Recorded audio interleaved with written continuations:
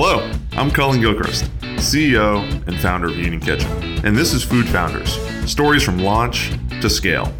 In this episode, we speak with Dave Burson and Nadine Calderon, co-founders of Revel Snacks. Dave and Nadine met in 2014, and they bonded over their love for food, nutrition, and the keto diet. After experimenting in their home kitchens, Dave and Nadine launched Revel Snacks in 2017 to create keto-friendly snacks for everyone. Fast forward to today, and Revel Snacks is available nationwide. Hey guys. Hi. Hey. It's great to have you here on the Food Founders podcast and get to talk about your guys' business. Excited to be here. Very excited. So I'm gonna take a stab at this, but you guys are Revel Snacks, and you are aiming to satisfy sweet cravings without sugar. And so for me, what that means is you guys are a snack company, and you're making keto, paleo, and low sugar products. You've got some, you'd look to do more. Exactly. That's exactly who we are. So let's just start with some quick introductions. I'm Dave. I am one of the co-founders of Revel Snacks and the CEO and all things founder involved in operations. And I'm Nadine, and I'm also the co-founder, and I'm the director of partnerships. And so you guys are co-founders and partners in this business. And a lot of folks that we work with aren't starting as a partnership, or they're not a partnership. So how do you guys get to meet each other? And we'll kind of work through this, but the kind of story of starting this business. But first, just how'd you meet each other?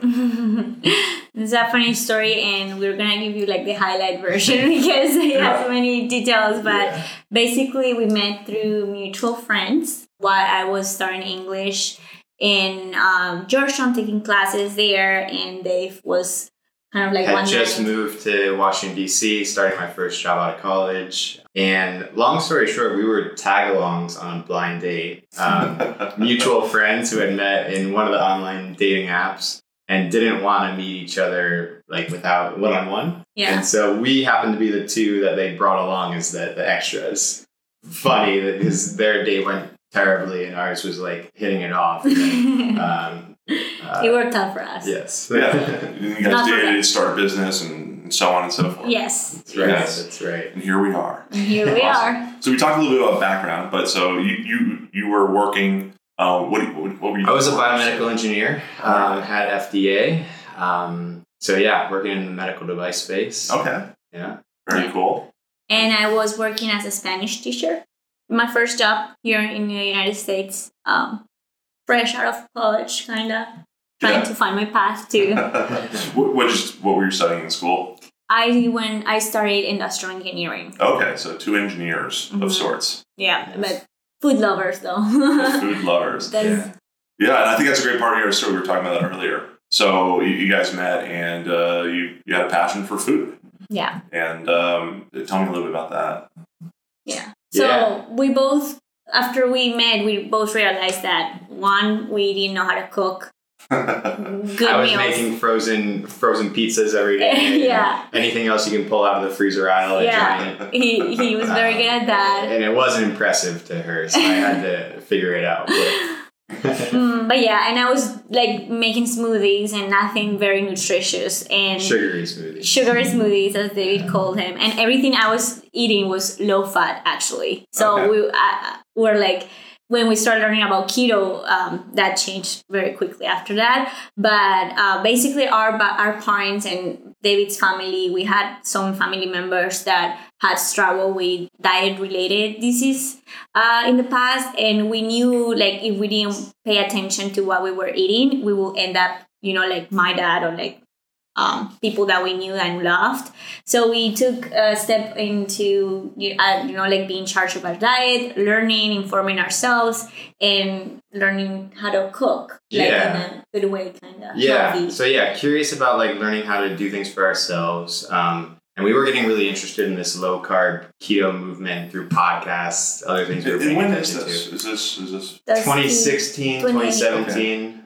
2016, 2015. So people are starting to learn about that sort of stuff then. Exactly. Yeah. Which was in contrast to like a lot of the diet advice out there. And, when you told me I should stop buying low fat yogurt. I was very shocked. I was like, wait, but everything is supposed to be low fat, like my yogurt, my cheese. And then he's like, no, this is the keto diet tells you to eat high fat. Coconut oil in the coffee. Oh my God. That was a tough terrible. one to get over. That is a tough. My doctors told me I got to do lower fat. Yeah. I know. But you kind of like make the relationship between healthy and low fat. So when someone tells you, no, actually to eat healthier, you actually need to incorporate healthy fats. It's very shocking if you're not familiar with that. Mm-hmm. So that was like a big change for us, but we did it. And yeah. So really we were just kind of experimenting and started feeling better. Like less sugar, less like processed carbs, less frozen pizza, more whole foods. Yeah, more whole foods. I actually think this is a really important thing kind of in the entrepreneurial journey, because you guys are entrepreneurs, right? And you weren't. Yeah. And you've journeyed towards it. And I hear this all the time from others, and it's that moment when you realize that things that you knew maybe weren't right. Yeah. And you didn't like it. Mm-hmm. Yeah. And you started to try doing something different. Yeah. Right? And that's an important step in that. You're like, okay, we're going to do this keto thing. That other stuff we've heard isn't right because we're doing keto and we feel good. Good. Yeah. Yeah. And especially after we realized that, like there was nothing in the grocery stores that we could buy that we were able to fit in the diet. Like it was very hard. And we both have sweet tooth. Like we like sweets and treats and desserts, and we had to make everything from scratch. And we're like, we don't always have the time to make everything. Like we wish there was something that we could go to a grocery store and get that healthy, low sugar, low carb dessert. And that's when it clicked to us that, okay, well, later after, but we started experimenting our kitchen, making the dessert for ourselves. And after like a year or so, we kind of thought that could be a good idea people. So you have this realization, that drives you to keto, maybe something better, something different. Mm-hmm. Then you have this problem, and you feel it acutely. It's your life. And so then you start working on like a personal solution for it. Exactly. That's right, yeah. Essentially, we started just researching all the food bloggers out there. Like, there's this like keto community out there, and like other people have sweet cravings. So how are they doing it? And we just started learning mainly about the non-sugar sweetener space, like that ingredient stack that is out there. And there's been a lot of developments, I think, in the last 5 or so years, 10 years, that have enabled like these really delicious, sweet flavor profiles that don't have all the sugar that it's traditionally used to make a brownie, a cookie, ice cream, all those things. Yeah. And so you can buy these things on Amazon back in 2016. Mm-hmm. And so that's what we were doing, and just making stuff at home. And we're like, this is amazing. Like this tastes almost as good as things that we were having and loved previously. I'm impressed you had things that tasted amazing at first. I would imagine you said terrible things at first. There was a lot of trial and error. Yeah. But quickly afterwards, it was like, wow, this is good. Like we don't miss the sugars desserts anymore. Awesome. Yeah. Yeah, there's a lot of things you can just kind of swap directly with sugar for these other types of ingredients, and it doesn't always work out perfectly, but they're good enough that you can make something that tastes pretty good at home. Decent. Mm-hmm. That's what you did. That's what we did. And then that's how the mousse, the first product, like our idea for the mousse was the dessert that we really worked on for like a year, developed the recipe, tweaked things, experimented with like shelf life and expiration dates. And just to be clear, you came up with a chocolate mousse that was low sugar or no sugar? Yeah.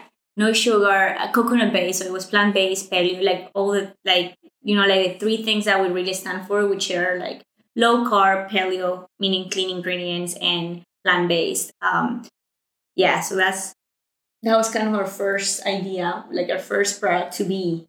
That's right. Until we met you. That's how we met you guys, right? That's right. And you said, hey, we've been doing this thing, and no one makes it, and this must be a great idea for a business. Mm-hmm. Exactly. And then we presented to you our baby mousse idea that we've been working on for a year, and 2 other ideas that we kind of put together 2 nights before. We're like, okay, let's give them options, but we're pretty sure they're gonna choose the mousse because we've been working on that mousse for a year. And then you and Elena were like, the mousse actually is not the good option. Let's go with the bites. And then we were like, okay, let's work on that recipe. But it all worked out. It's just funny to think about how much time we put into developing the recipe for the mousse, and that we went with something completely new for us. Well, I think that's such an important theme in being an entrepreneur and starting a business, especially in the stuff we do, like food for consumers, is you can have all the ideas in the world. You can work so hard, and no one really cares at the end of the day. They just care, do they want it or not want it? Yeah. And so for us, we're like, well, mousse is hard. Yeah. And that was your first time. And it was not shelf stable. And shipping, we didn't know. We were so... And we wanted to be an e-commerce company. Yeah. And we were not being realistic. So you were there to, be... Okay, we need to, Yeah, we don't want you to kill anyone. Yes, exactly. That's always been important. Okay, cool. So we send you away and say, Jesus, terrible idea, but thanks for trying. And you come back with these bites. Yeah. That is kind of the core of the company right now, right? Yeah. That's right, yeah. Yeah, we were inspired, I think, by some other companies, not in the low-carb or keto space, but doing these kind of dessert type of bite products that... we were finding in Whole Foods or other kind of natural food channels. Yeah. And we thought we could do something like this that, tastes really good and but without the sugar. Yeah. So describe the bite. So we make a line of nut butter filled coconut bites. They're in 4 flavors now. The initial idea was just a chocolate kind of almond butter stuffed bite, almost like a Reese's cup, but less candy, more in like an energy bite format. Yeah.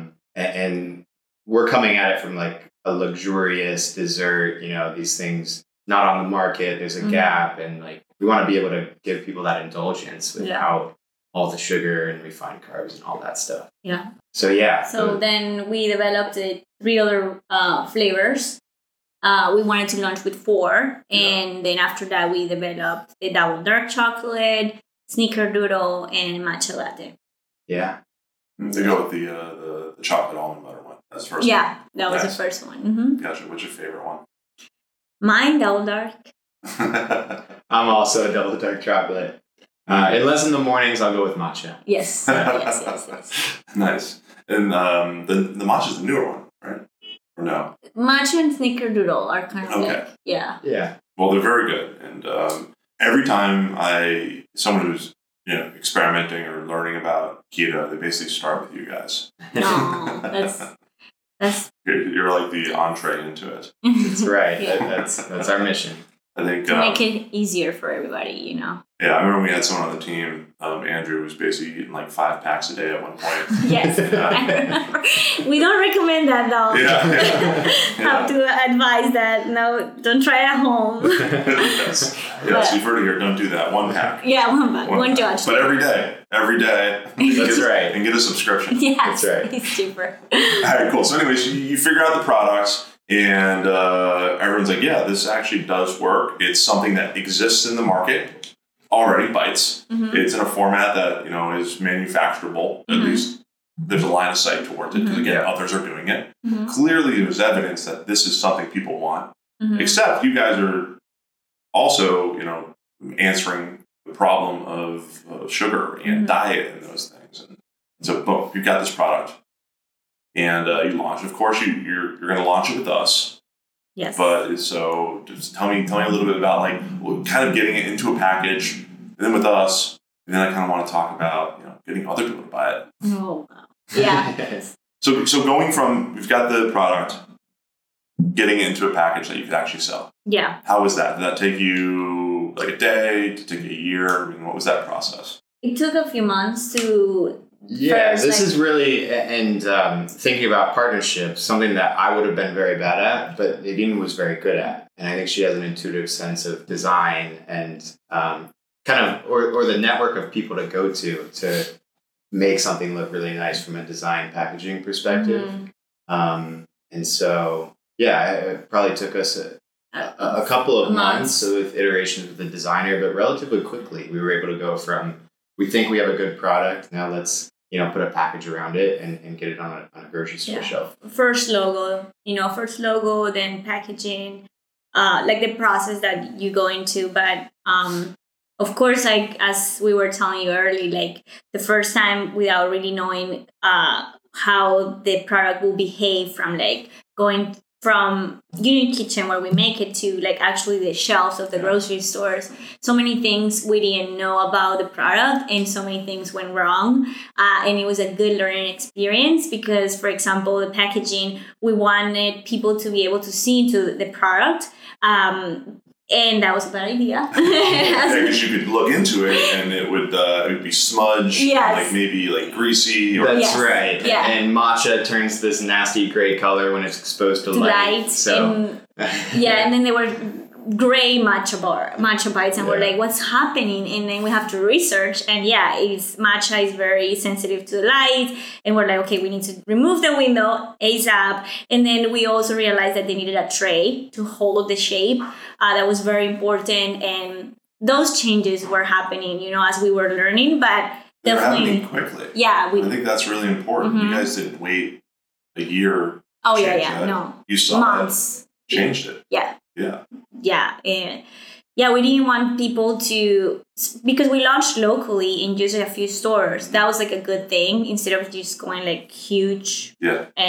Just like having that the fact that like it was easy for us to implement changes and just, for example, order 2,000 bags at a time and or less. And it was more expensive that way, but also that was what allowed us to make those changes on time. It gives you the confidence to constantly change as you listen to the market. Yes. Right? Because you make this product, we've said this before, you make a product and you go to market. And no matter what you think, no matter how hard you've worked, it's up to the market now. Exactly. And they were showing you these things. And some were obvious, like the window.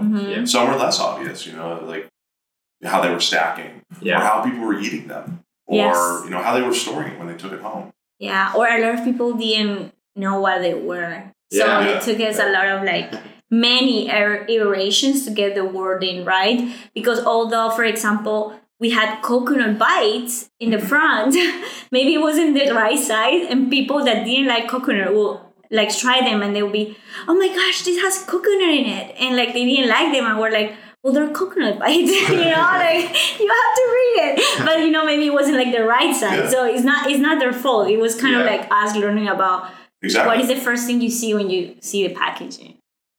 Exactly. That's a fun thing I think about in this entrepreneurial journey again, like the process of creating and knowing. But then you have to be humble to just stop what's in your head and just listen. It doesn't matter if you think they should know it says coconut bites. What matters is, do they know? And how do you redesign for the user, for their experience? And that's great. And you guys did a great job of iterating that over, month by month, step by step.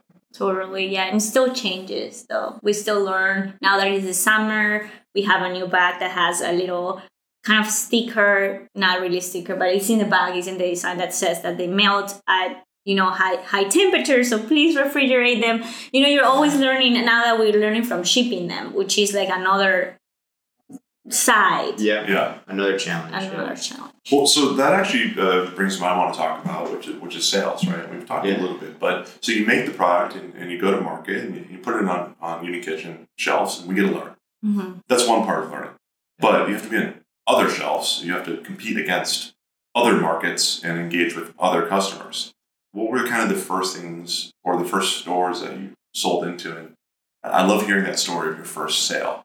Definitely start local, because that's always going to be a little nudge in your direction. And we got into Whole Foods pretty early on in our trajectory, and that pitch was very much like almost Shark Tank style. Of you're in an office room around a big table and pitching to a corporate team, and so.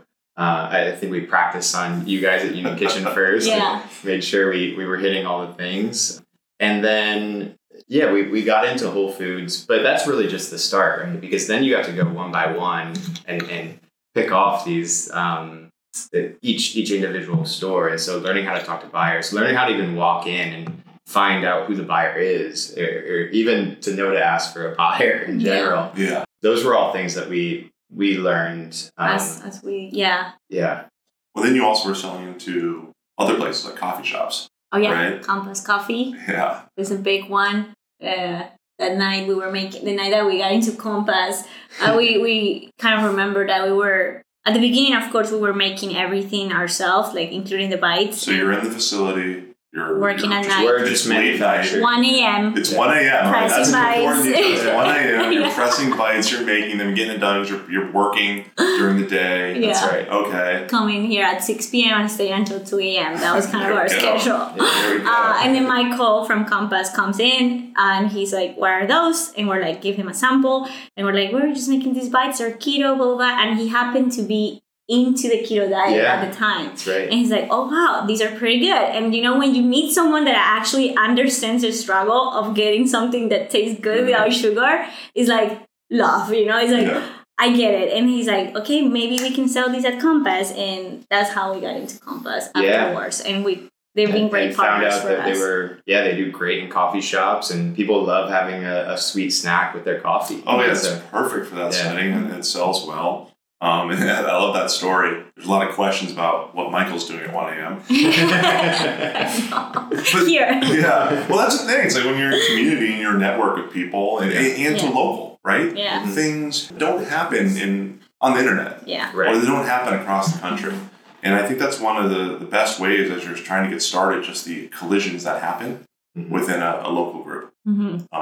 And so, you're in Whole Foods, you're in Compass, and you're growing this business as you're selling to retailers of all types. Yeah. Yes. And getting different feedback, because the feedback that we would get from the coffee shops was not the same one as the one that we were getting from the grocery stores. That's and great. Yeah. But we quickly, we knew that we wanted to be an e-commerce brand. So as soon as we thought that we were ready to kind of launch our website, we put a plan on place. We draft our plan, and we decided to do the Kickstarter to make that happen. So you're selling in retail, it's going well, you're learning a lot, and you see that there's this community that's just begging for the stuff. Yes. And they're not just here. Mm-hmm. They're not just going to Compass and Kitchen, Whole Foods. So e-commerce, Kickstarter. Kickstarters are hard. Oh gosh, so much work. It's a lot of work. Yeah, all the work happens before you launch the Kickstarter. Before, during, and after. Yeah. But a lot of work that we knew kind of the work that we needed to put into to make it happen, but I feel like it was more. Yeah, but we were using the Kickstarter kind of as a proof of validation that that people wanted. There was a market for this beyond just our local retail community. Mm-hmm. And so we were going to the Kickstarter very much with an experimental mindset, but doing all the work that's needed to make something like that successful, all the marketing and leading up to it. And we were approaching that to say, we know this group of people out there. Do we have a product that's going to solve a problem for them and that they're willing to split with their money for? And so, that was right at the beginning of 2019. Okay, so cool. we're about a year into this retail kind of nights and weekends experiment that Rebel Snacks was at the time. So just to put the timeline back on that, so 2016, you guys are learning about keto. Yeah. 2018, you guys start this business, launch it, and you market, and then 2019, you turn it online. Yes. That's right. Nice. Mm-hmm. Exactly. Awesome. And then the Kickstarter was a successful Kickstarter. We surpassed our goal, which was a big kind of affirmation for us. You as an entrepreneur always doubt yourself a lot. I don't know. I feel like we were having a lot of moments are we doing the right thing? Is enough people believing in our idea, or is all just us and our friends and family? Yeah. But that was a big high five, and it's one of our proudest moments probably. Just how hard we worked on that and make it successful and actually surpassing the goal. And after that, we launched a website, and we were able to, maybe after 3 months, start actually receiving. We were always sold out after that because we didn't have the production capacity to sustain the orders after that. So that was like also a big learning experience. Like we're like, oh, now we have to do schedules for our employees because now, we actually have orders coming every day. Before it was like, okay, we got a PO from these stores. Let's work 2 nights per week. Yeah. Make, kind of like whenever we feel like, and come to the kitchen, hang out. One shift will take us like 8 hours to do what we're doing like an hour. Yeah. But eventually we figure it out. And so sales grow, which then drives the next set of challenges of how to manufacture and how to build and run a company. Like, it's not just you guys coming and like doing the thing at night yourselves. It's, holy crap, we have to build a plan and hire people. You need help us up. We're like, interestingly, as we were preparing for Kickstarter, there's a lot of like, you got to prepare a video, you have to have content now to put on Instagram and all of that in order to market yourselves. And we had a friend who was a videographer, and we always start with friends first when we need something. And they came to the kitchen one of the nights that we were working to take pictures that we could upload for Kickstarter. And it turned out his wife also came with him. And she was like, it looks like you guys like need an extra hand, like doing all these molds. Like, do you want me to just help you for a few minutes? We're like, that would be great. Like, thank you so much. And then fast forward like 3 months later, she and our videographer became our first 2 employees. We offered them the full-time job after a year. Like, they were also going to their day job. And working at night with you guys. And working at night from 6 p.m. They were leaving at 11. Because they were like, okay, we really value sleep. I don't know about you guys, but we do value our sleep, so we're leaving. And we will stay here and, until 2 a.m. But eventually we were able to, those were our 2 first hires. Yeah. So these stories are kind of mirroring, right? You develop a product kind of bit by bit. And then you learned how to make it bit by bit. Then you sold it bit by bit, little bits to more. Yes. And then you kind of build a team bit by bit, right? Like, all right, let's go. Like, videographer, it's time to make bites. And then I kind of want to talk about like your manufacturing, because you were making this tabletop style, right? And then you transitioned, and you can tell us about that, but from tabletop to batches to larger batches to now machines. Yeah. Cool. Awesome. So let's talk about that manufacturing, that growth, that iteration, because this, I think, is so scary for folks, because everyone kind of understands the idea of selling and the internet and marketing, and kind of gets the idea of making a product. Man, everyone's so scared of manufacturing. So I'd love to kind of talk about how you went from, making them at night on a table, like, hand pressing them, and where you are today, which is you're using some pretty awesome machines and you're making a lot of bites. So walk us through that journey. What are kind of like the major transformations you took from that tabletop to, kind of continuous production? Yeah, so we started out making these in silicone molds. I think they're probably used to make like truffles at home. And we've taken a very kind of piecewise approach to manufacturing. So it was always kind of like, what's the one next small piece of equipment that we could do, or get something made that will help kind of resolve a bottleneck, in whether it's pressing the bites or packaging them or filling them with the nut butters in the middle. I love that you're always trying to find the bottleneck. Yeah. Because that's the thing to solve. Right? What's the bottleneck? Let me solve that. Then what's next? Yeah. Then what's the next bottleneck? Totally. Yeah. So for the first probably 18 months, or at least for the first year, we were pressing each bite by hand with these cocktail muddlers in these silicone molds. And like for making mojitos. Exactly. And everyone's arms would be very sore after every shift, and there was no more. Like, we had a hard limit on how many we could do, really, because people was like, we're getting sore by the end of the shift. And so we knew we had to figure that part out. That was an obvious one, like physically pressing our base to form these bites. And so one of the kind of the first major upgrade that we had manufacturing wise and like equipment wise was transforming a pizza dough press into something that had this custom plastic mold on it with a little cylinder kind of pieces on it that matched the molds we were using. Yeah. And so one press of this dough press was now doing 63 bites at a time, which is a huge upgrade from So going from 1 to Yeah. 63, yeah. Totally. Industrial revolution. Yes. Yeah. And so, I had a friend from college whose family is in the plastic manufacturing business, and he was able to make this like CAC, some sort of like removing plastic from a big block to create a custom molded piece. And so he was able to help us out with that. We got that in and like fastened it to this pizza press that we bought off eBay. Yeah. And that honestly it got us a long ways. Yeah. We were running with that for at least a year. Yeah.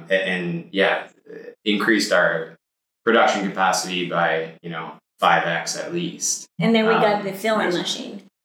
Yeah. The little filling machine. A little filling machine that's, used to, I believe that's also in the truffle industry. Mm-hmm. So, I think as you're going through this, you do have to kind of respect like the traditional industry, what are pieces of equipment that people are using and how do you adapt that to your product? Yeah. So we've always kind of been trying to do that. Learn, what's out there and then how can we adapt that to our product? Yeah.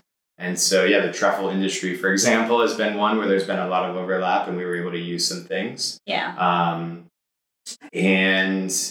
Fast forward to today. We bought the machine. Yeah, early 2021, we purchased our first major piece of machinery. It's called a co-extruder. And so it's taking the bites and the filling and basically forming these cylinders and cutting the bites at the perfect size and rolling off a conveyor belt right into our trays now, which is like amazing for us to see because in our minds, we have all these pressing each bite one by one. And so filling them and topping them. There were so many parts in the process and now gone. Press a button. Yeah. Sip beer. I'm kidding. Well, it's an amazing thing because you had to go through all of those steps to really understand that you needed this machine to do it this way. Because if you guys were to buy a machine in 2018, who knows what you would have bought? Oh, well, Dave at some point was about to buy the sausage the machine. Oh, right.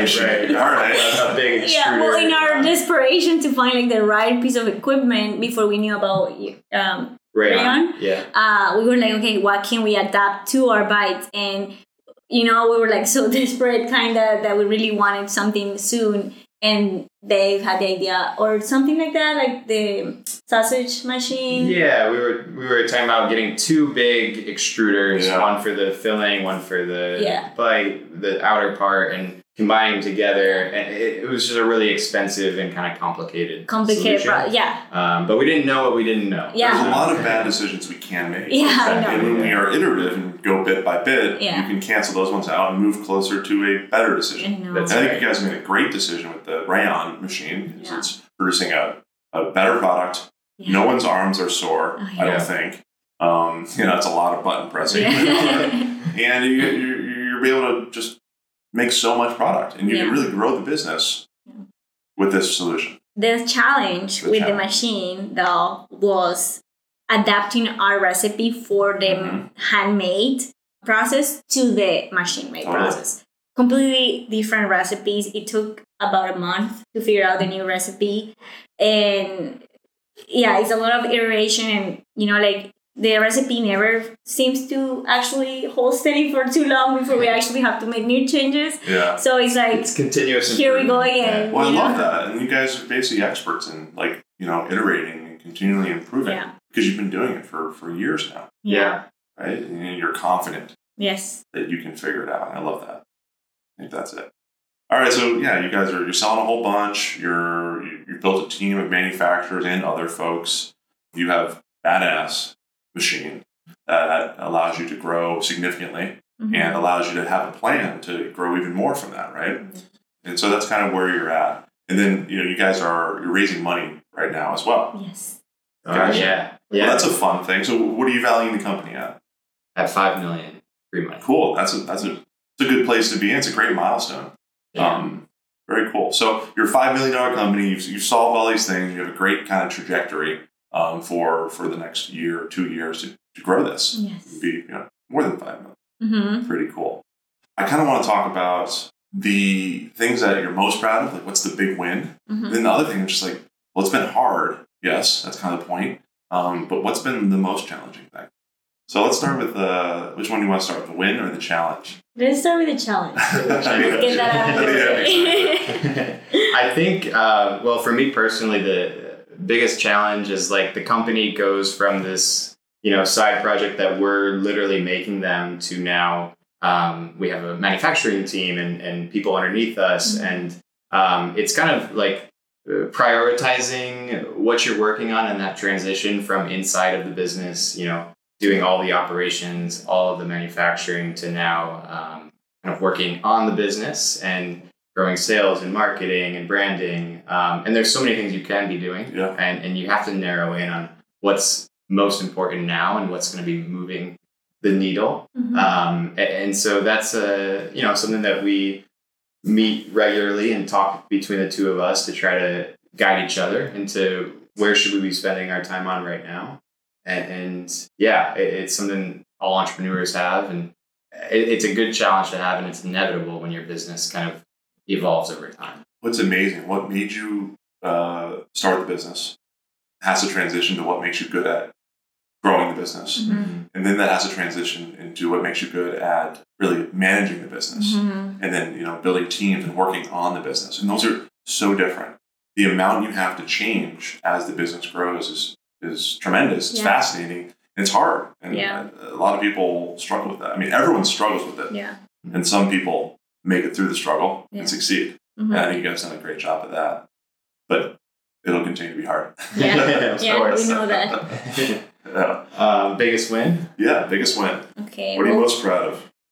I feel like one of our proudest moments was definitely getting into Whole Foods and Erewhon. Like those two stores, as also with like the Kickstarter.